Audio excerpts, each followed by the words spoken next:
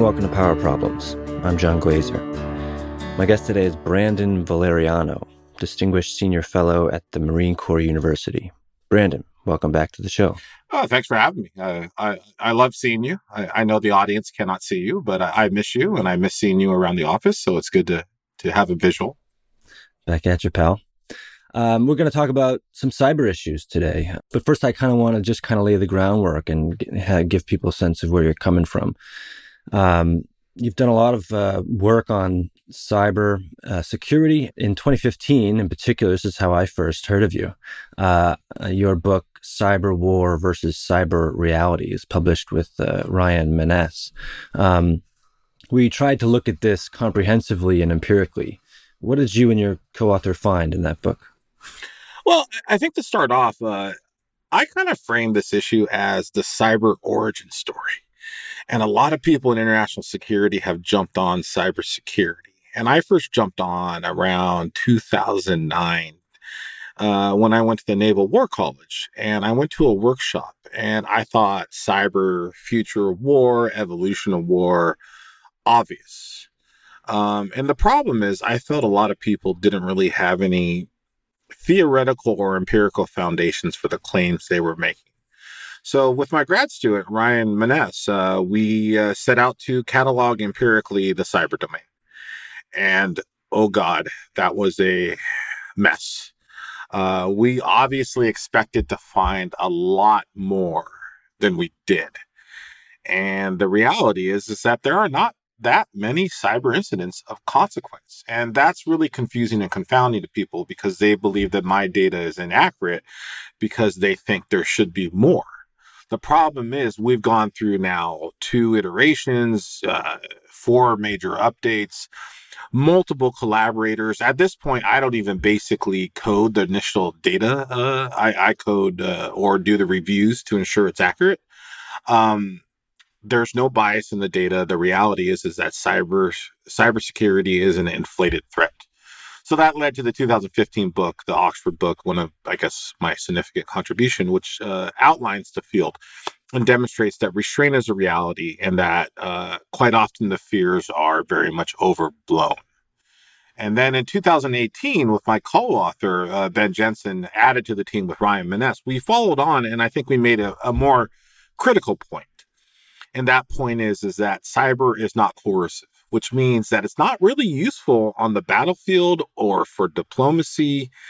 And I have some ideas as to what cyber is useful for, but it's not useful for war. So that's where we are right now. And that's where we are under the context of the Russo-Ukrainian war. Try to explain this to me, because on the one hand, you're saying empirically, it's not clear. It's not been demonstrated that cyber security is a major problem and a tactic that lots of states will use very aggressively. And yet the kind of the expectation in a lot of the security literature and in DC is that this is going to be a weapon that's wielded often and could be major and influential. So your finding and then the kind of general discourse is very at odds. Yeah, and it's very confusing. And, this goes to the deeper issue of the media and the discourse. And who's saying what and who is making these claims? And I think a lot of people have made very unfounded claims about cybersecurity over time. And going back to Drona Krilla and Ron Felt's early article on cyber war, they more likely were thinking about this idea that they called net war, this kind of extra systemic, non-state-based warfare. And I think that's what we've seen more. That's really the reality, is that cyber as a tool is more useful to enable information warfare. It's more useful to enable deception. But if you're Russia and you're thinking about attacking Ukraine, and your goal is to shut off their communications, it's not very useful or effective to try and shut off their communications through a cyber attack. It's a lot easier to blow up a tower. And that's the challenge, is that the reality doesn't meet with the grand projections of the future. And the other thing, of course, I blame is fictions. Every movie now, like I need to do this at one point. I think I hate myself, but I want to go through all the Fast and the Furious movies and catalog how they use cyber in these movies, because cyber is like now the fifth member of the team. It's even in Ocean's 11. It's like it's always the thing you need to make something work. But it's not at all clear that cyber makes anything work in warfare. And that's the problem. So let's get back to that question then of what states do use it for. How is it useful, or how could it be useful? Well, it could be useful for information operations. It could be useful for what they call hack and leak operations, that you hack into the opposition, you grab information, then you spill that information out. It could also be useful for disruption of command and control facilities, that if you become too dependent on digital communication, then attacks from that zone can wipe out your ability to communicate. But, in the context of the Russia-Ukrainian war, which I think is a very important case, because it basically goes back to this idea: if your theory and your ideas cannot meet the emergent example of major warfare, I don't know what good your theory is. And the Ukrainians early on started to wire their trenches for wired World War I level communications. So as long as you're not dependent on these factors of communication, it's not really a useful attack vector. And in fact, the Russians even failed so remarkably at communications that they needed to piggyback on existing Ukrainian communications to make their communications work. So they were never even able to shut down Ukrainian communications, because if they did, they would have shut down their own. And of course, we know all the stories about Russians stealing SIM cards and things like that. So the entire issue is a absolute mess that's dominated by this sort of mythological feature of how you think war should work. And that's cool in a movie. Sadly, there's not very many good cybersecurity movies. I think War Games is still the best, but the reality doesn't meet how these tools are used in operation. And that's a major story for security, because I think it really dictates this course and these things that we talk about in, think tanks like Cato and Quincy and other, about the misguided perceptions about the nature of warfare, threat inflation, and the nature of restraint. And I think that's what's really going on at the heart of this article and the heart of this issue, that cyber is but a symptom of a wider problem in the community. In a Cato paper a few years back, you wrote that attacks do not beget attacks. Why do some people think that cyber is escalatory, and why do you think that it's not? I really don't know why people think cyber is escalatory. I guess it's just an assumption that if you hit someone, they're going to hit you back. But as we know from the history of international relations, it's actually like, hit me once, hit me twice, hit me 3 times, then maybe I'll think about saying something. There is a remarkable ability for states to turn the other cheek outside of a intense rivalry. You're not going to turn the other cheek if you're Ukraine and Russia. But one-off attacks do not really beget other escalating spirals. There is no escalation ladder in cyberspace. There's no process towards escalation, because there's not even retaliation, as you say. Like, we're not even talking about escalation. For escalation to occur, there needs to be retaliation. That's just a definition, and that escalation should be a higher order of intensity from the initial attack. If there is no response to the initial attack, there cannot be escalation. So the fundamental process of escalation is entirely thrown off. And there have been a few people who've been working on this for a while.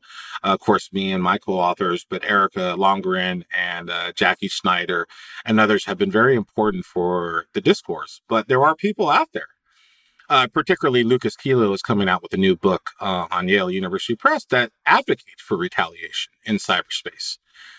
And it's like taking these ideas and putting them into policy practice is very dangerous. And recently, Arthur Sperling said, the problem with political science is that policymakers don't take us seriously. And I would say the problem with cybersecurity is that policymakers take us too seriously. And we've gone really off the deep end in this discourse.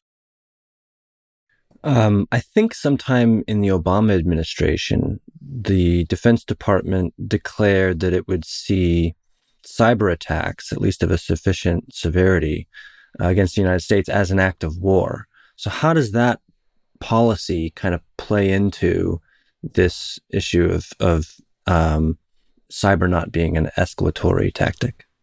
Oh, sure. I mean, and this is the reality, right? If there was a massive attack where a lot of people died, that would be an act of war. That's fairly obvious. And, one of my foundational memories in this community is getting yelled at by John McCain, where he kept asking me, what is the red line in cyberspace?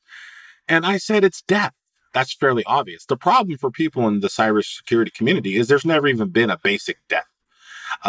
Recently, there was a court case in Germany about ransomware where a hospital was shut down. And the conjecture was that because someone was rerouted to a different hospital, that's why they died. So therefore, this is the first cyber death. But in the insurance case, it was claimed that that was a negligible issue on the death and the person was going to die anyways. And not being able to go to a certain hospital didn't really change things. We will have a cyber death.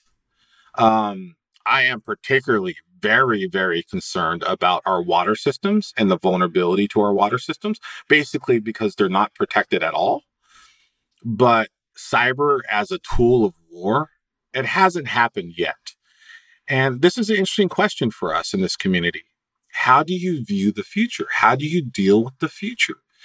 Do you guard against the spectacular? And most often people say, well, okay, I agree with everything you say, but if America goes to war with China, everything you say would be useless. And at that point, I say, obviously, because we might be in nuclear war at that point. So to take that conjecture that cyber is the future of warfare and that lots of people are going to die through cyber attacks, through this spectacular extension and fiction, that's not how you make policy. It's particularly possibly a lesson of 9/11. That you need to think about failures of the imagination. But I think the first thing we need to do is to guard against the basics, to have the basic forms of defense.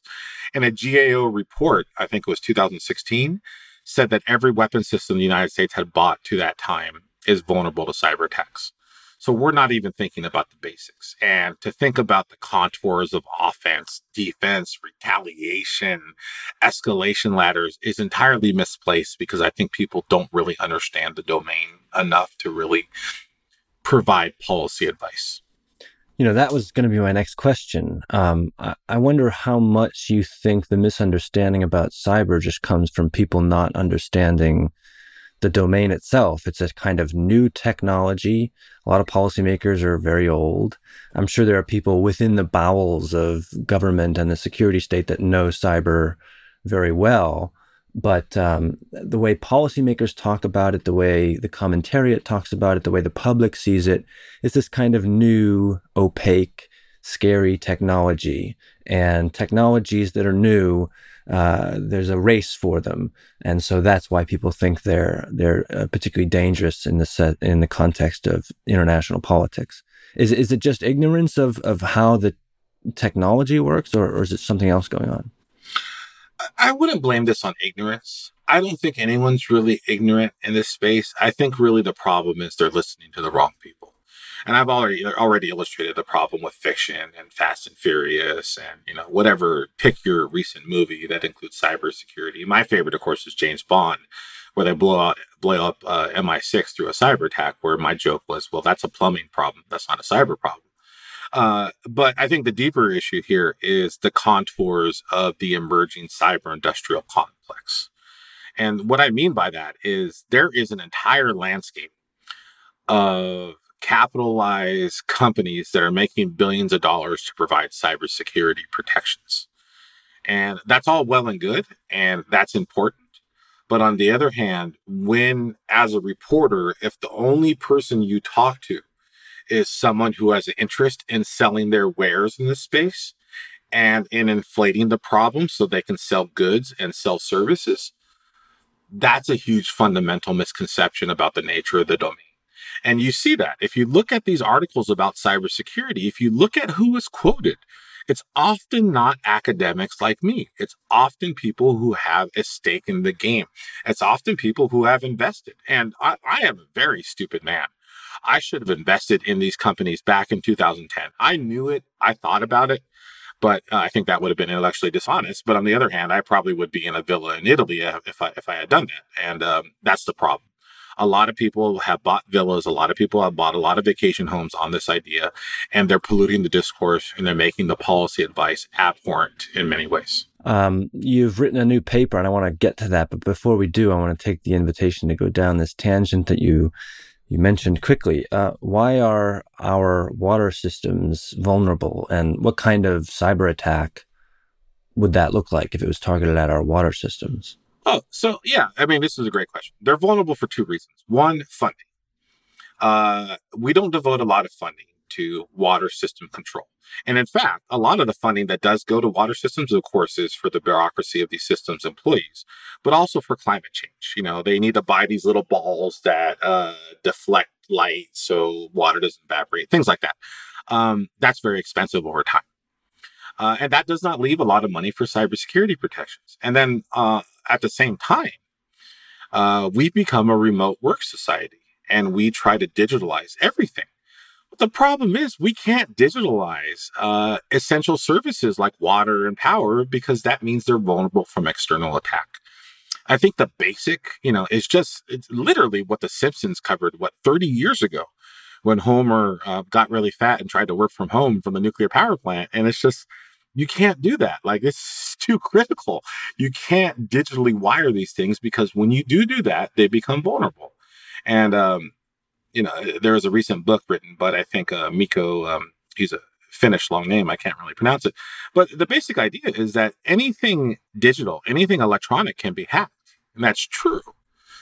But there needs to be essential coercive utility for that hack to work in war, to be a tool of war.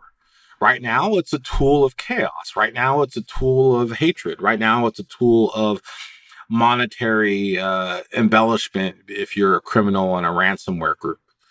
But it's not really useful as a tool of war. What would Russia get out of poisoning our water supply?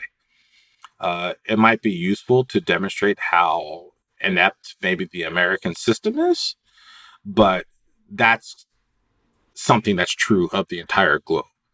And this is the interesting thing about cybersecurity is that while we do walk a tightrope, and there are a lot of things that are very vulnerable, there is this thing, and John Aquila has been talking about this recently, about mutually assured cyber destruction. Now, why would Russia attack our power supply and our water systems treatment plants when we can very well do the same thing immediately back to them?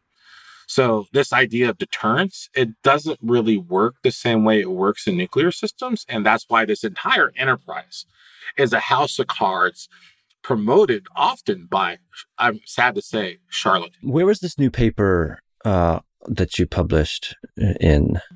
It was in the Cyber Defense Review, and this is like a emerging ecosystem of new cybersecurity journals. So it's a great to see a burgeoning academic discourse because, as you know, academia has been a problem for a long time in these spaces.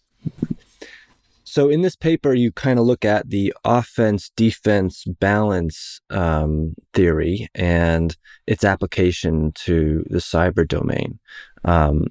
But before we go into your thesis, talk about offense-defense balance as it's sort of dealt with in the IR literature generally. Yeah, it's been a long, interesting question. And I think every IR scholar, international security scholar, at some point in graduate school is very much captivated by these issues. And actually, I started grad school in 1999. And that's when Steven Van Ever's book came out. And what was interesting about that book is that for the entire 90s, people were waiting for that book to come out to solve the issues of offense, defense. And the reality is that book actually opened up more questions about the nature of the proposition. Now, to go back, the basic proposition is that by examining the constellation of offense, defensive forces, either in or during or after war, will determine what side is ascendant. And if the offense has the advantage, then it's more likely that you should want to go on the offense and start a war. Whereas if the defense has the advantage, there will be no war.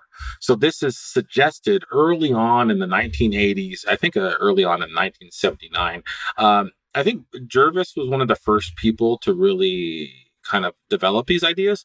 But out of respect, because he recently passed, and my indeed deep love for Robert Jervis, I left him out of all this stuff because it's just not worth it to bring him into this. He didn't cause this problem.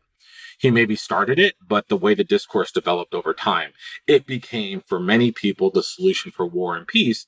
And the basic idea for many realists is that, well, the reason why there is war is because offense is ascendant. And because offense is ascendant, of course, there's going to be war.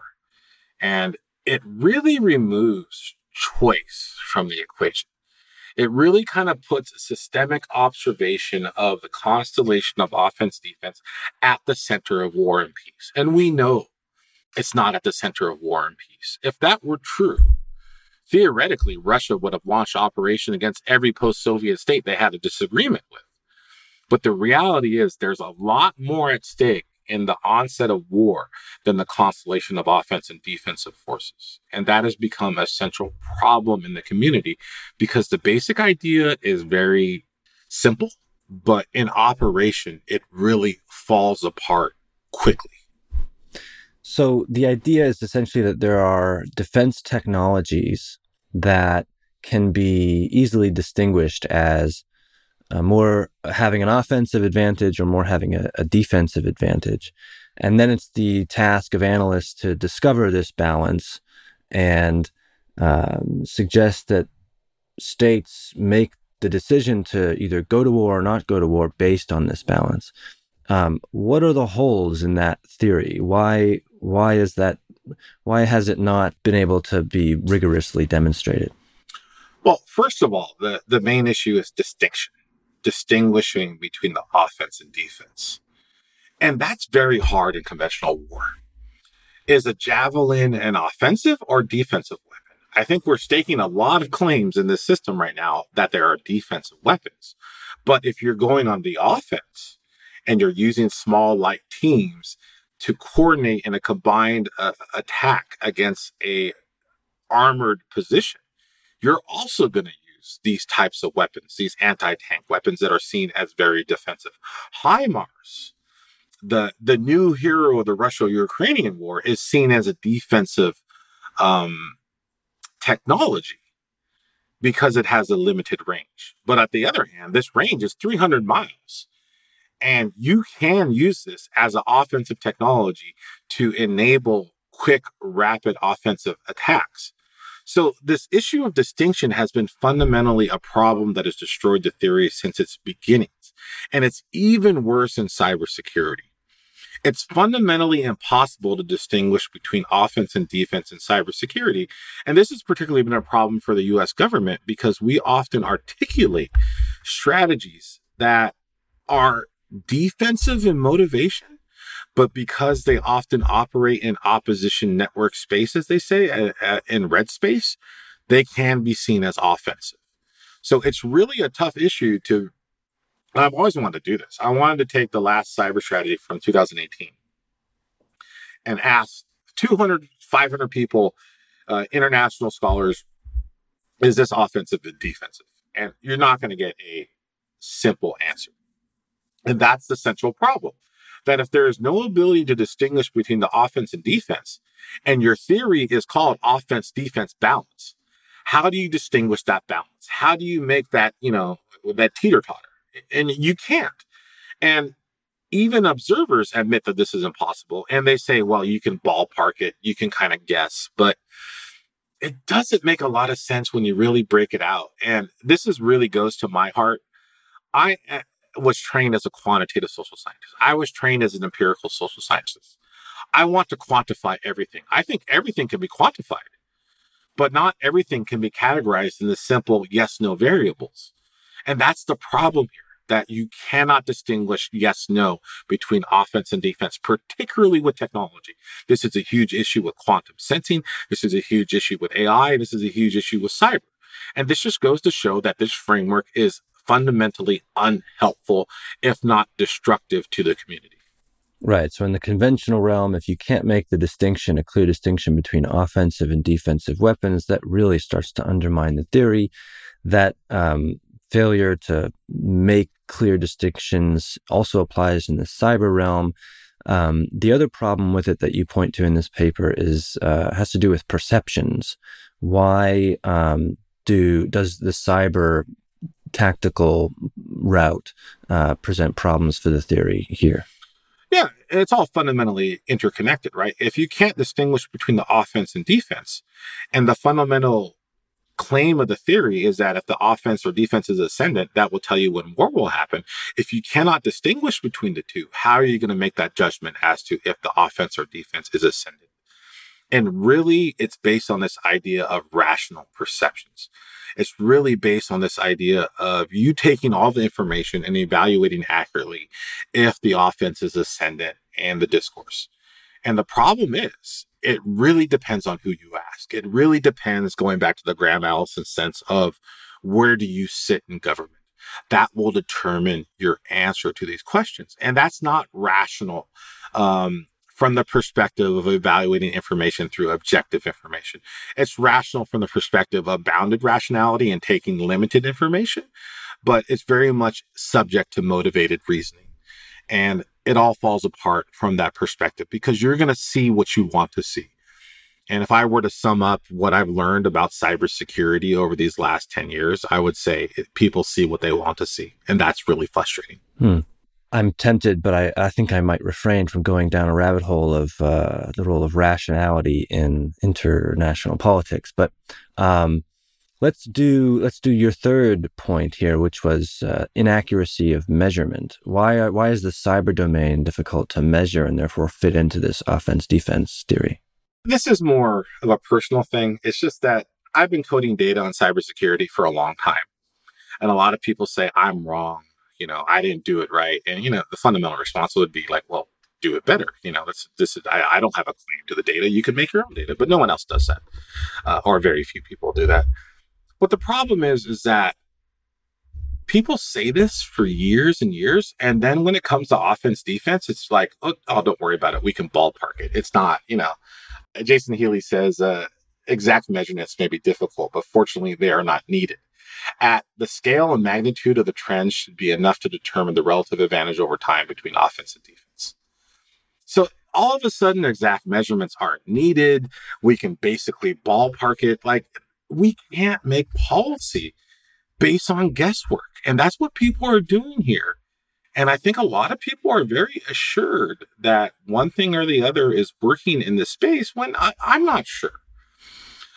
I don't know how to evaluate claims of defense or offense. It's really tough to unpack in the Russia-Ukrainian war. I even wrote an article about the utility of the defense in this war in deterring Russian attacks. But on the other hand, it could just be that Russia's just really bad at it, or Russia just doesn't have the tools and capabilities to do this stuff. It's basically a variation of the same problem. So all this stuff kind of falls apart, and it's just really disappointing to hear people say, basically, you get close enough. This is life and death. This is war and peace. You can't just get close enough. That's not what we do here. That's not responsible for someone to say at an Ivy League institution, but that's what people say. Towards the end of this paper, you write, the misapplied and dangerous conjecture that the best defense is a good offense must end. The best defense is a real defense. Talk about what U.S. cyber policies and postures should be, given the insights you point to. Oh boy, I love this question. It's really thinking about organizing for the international system as it evolves over time. And there's been a fundamental failure in the United States for a long time, and we're fixing that. The DHS, through CISA, has taken a large hand in domestic cybersecurity protections. But there's things we haven't done. Biden has been in his administration almost nearly, it's going to be close to 2 years now. We don't have a cyber strategy. The last cyber strategy that was developed in 2018 was developed by the Trump administration, and who, in my view, whatever you think about Trump and whatever you think about the evolution of the Republican Party, it was a disaster for cybersecurity. I've written a piece, I've written many pieces on this issue, but it set us back. I wouldn't say decades, but it set us back a number of years. And clearing up these issues of authority, of strategy, the basic idea of what we call our strategy, which is persistent engagement, makes little fundamental empirical sense and is based on this idea of an offense being ascendant. And that goes back to the offense defense. So really, it's been troubling to me for this long period of time that we have this fundamental belief that the offense is ascendant in cybersecurity, and we're making policy based on that idea. And it might be true. I don't think it's true, but I think the fundamental issue is that we've never really tried at the defense in a serious way. We have problems with authority. We have problems with organization. We have problems with the workforce. The workforce is fundamentally broken. We have a lot of cybersecurity jobs unfilled. The U.S. government cannot retain serious cybersecurity capacity over time. We don't work with our allies and partners. We talk about this authoritarian internet when the reality is like democracies are just as bad at governing the internet as authoritarian states. We haven't done the basics. We haven't set out what critical infrastructure is off limits. And in fact, we've said basically all 16 points of our critical infrastructure is off limits. And we haven't determined really what is the priority, nor as a country have we really decided what are our red lines and what are we willing to give up in terms of offensive targeting that might stabilize the system. And American strategists will probably tell you we don't give up anything. But if you're trying to create normative systems that govern the use of technology in modern warfare, you do have to give some things up. And I'm not sure what we're prepared to give up. I'm not sure what we're prepared to do to stabilize the system, but it's not stable. We've created a lot of bureaucratic structures that are overlapping and often competing. That's really tricky because whenever the kind of structure, the bureaucracy produces certain kinds of policy outcomes, it becomes extremely difficult to unpack that and kind of start at a blank slate. But if there are people interested in policy listening to this, and they take your point that it's hard to distinguish cyber offense from cyber defense, and they take your point that this is not a necessarily escalatory domain. Is it something that U.S. policymakers should have as a supplemental tactic in any given objective, military objective or kind of foreign policy objective? Is it something that should be used on the side? It's another tool in the toolkit that can contribute to a certain objective, but not be a strategy in and of itself. Is that a useful takeaway from your work? Yeah, I think you're getting there. I view cyber as an enabling technology. And basically, the idea would be that cyber is like a computer. It's like Microsoft Word. Does Microsoft Word make you a better writer? Probably not, but it does make things easier. It makes it easier to share. It makes things easier to read. But, we've had Shakespeare's, we've had Hemingway's, of course, without computers. We have G.R.R. Martin, who's working on like a DOS computer. It doesn't matter. It's really about the ingenuity of the strategist. It's really about how you use the tools. But the problem is that cyber, as a tool, is not really useful for the attack. I'm not even sure it's very useful for the defense, but you should have structures that enable failure that doesn't cascade, that isn't compounding. And that's the problem, is that in this system, we often have compounding and cascading failures where one thing leads to another and everything falls apart. But on the other hand, I think there is a utility in complexity, as we say. That I think the Texas system is an interesting example of this in terms of energy, right? Where they set up a disconnected energy grid, and that can be very consequential when you need a lot of energy power in the middle of December because you have a cold snap all of a sudden. But on the other hand, it also means that if the entire network gets attacked, not everything's going to fall apart at the same time. And this has been a fundamental problem for the Russians and Ukraine because there's no central power network they can attack. Even we're talking about these power plants, the nuclear power plants, and how important they are. Taking these out of the system isn't going to fundamentally collapse the entire system. So that's why everything that we think about this domain and its weaknesses has to be couched into a little bit of it's so complex and so interconnected that even our failures aren't going to destroy us. They aren't going to bring us down. But we have to be careful. And a great example is airplanes. It was demonstrated that you can hack an airplane through an entertainment system, which just leads to the basic question, could you please not design the entertainment system to interact with the flight system? Is that a problem or a symptom of the offense being ascended, or is that just a failure of an engineer being lazy? And that's the issue here. Well, this is it's always enlightening talking with you, because this is not a strength of my own in terms of the depth of my knowledge. But Brandon Valeriano, thank you for speaking with us today. Thanks for having me, John.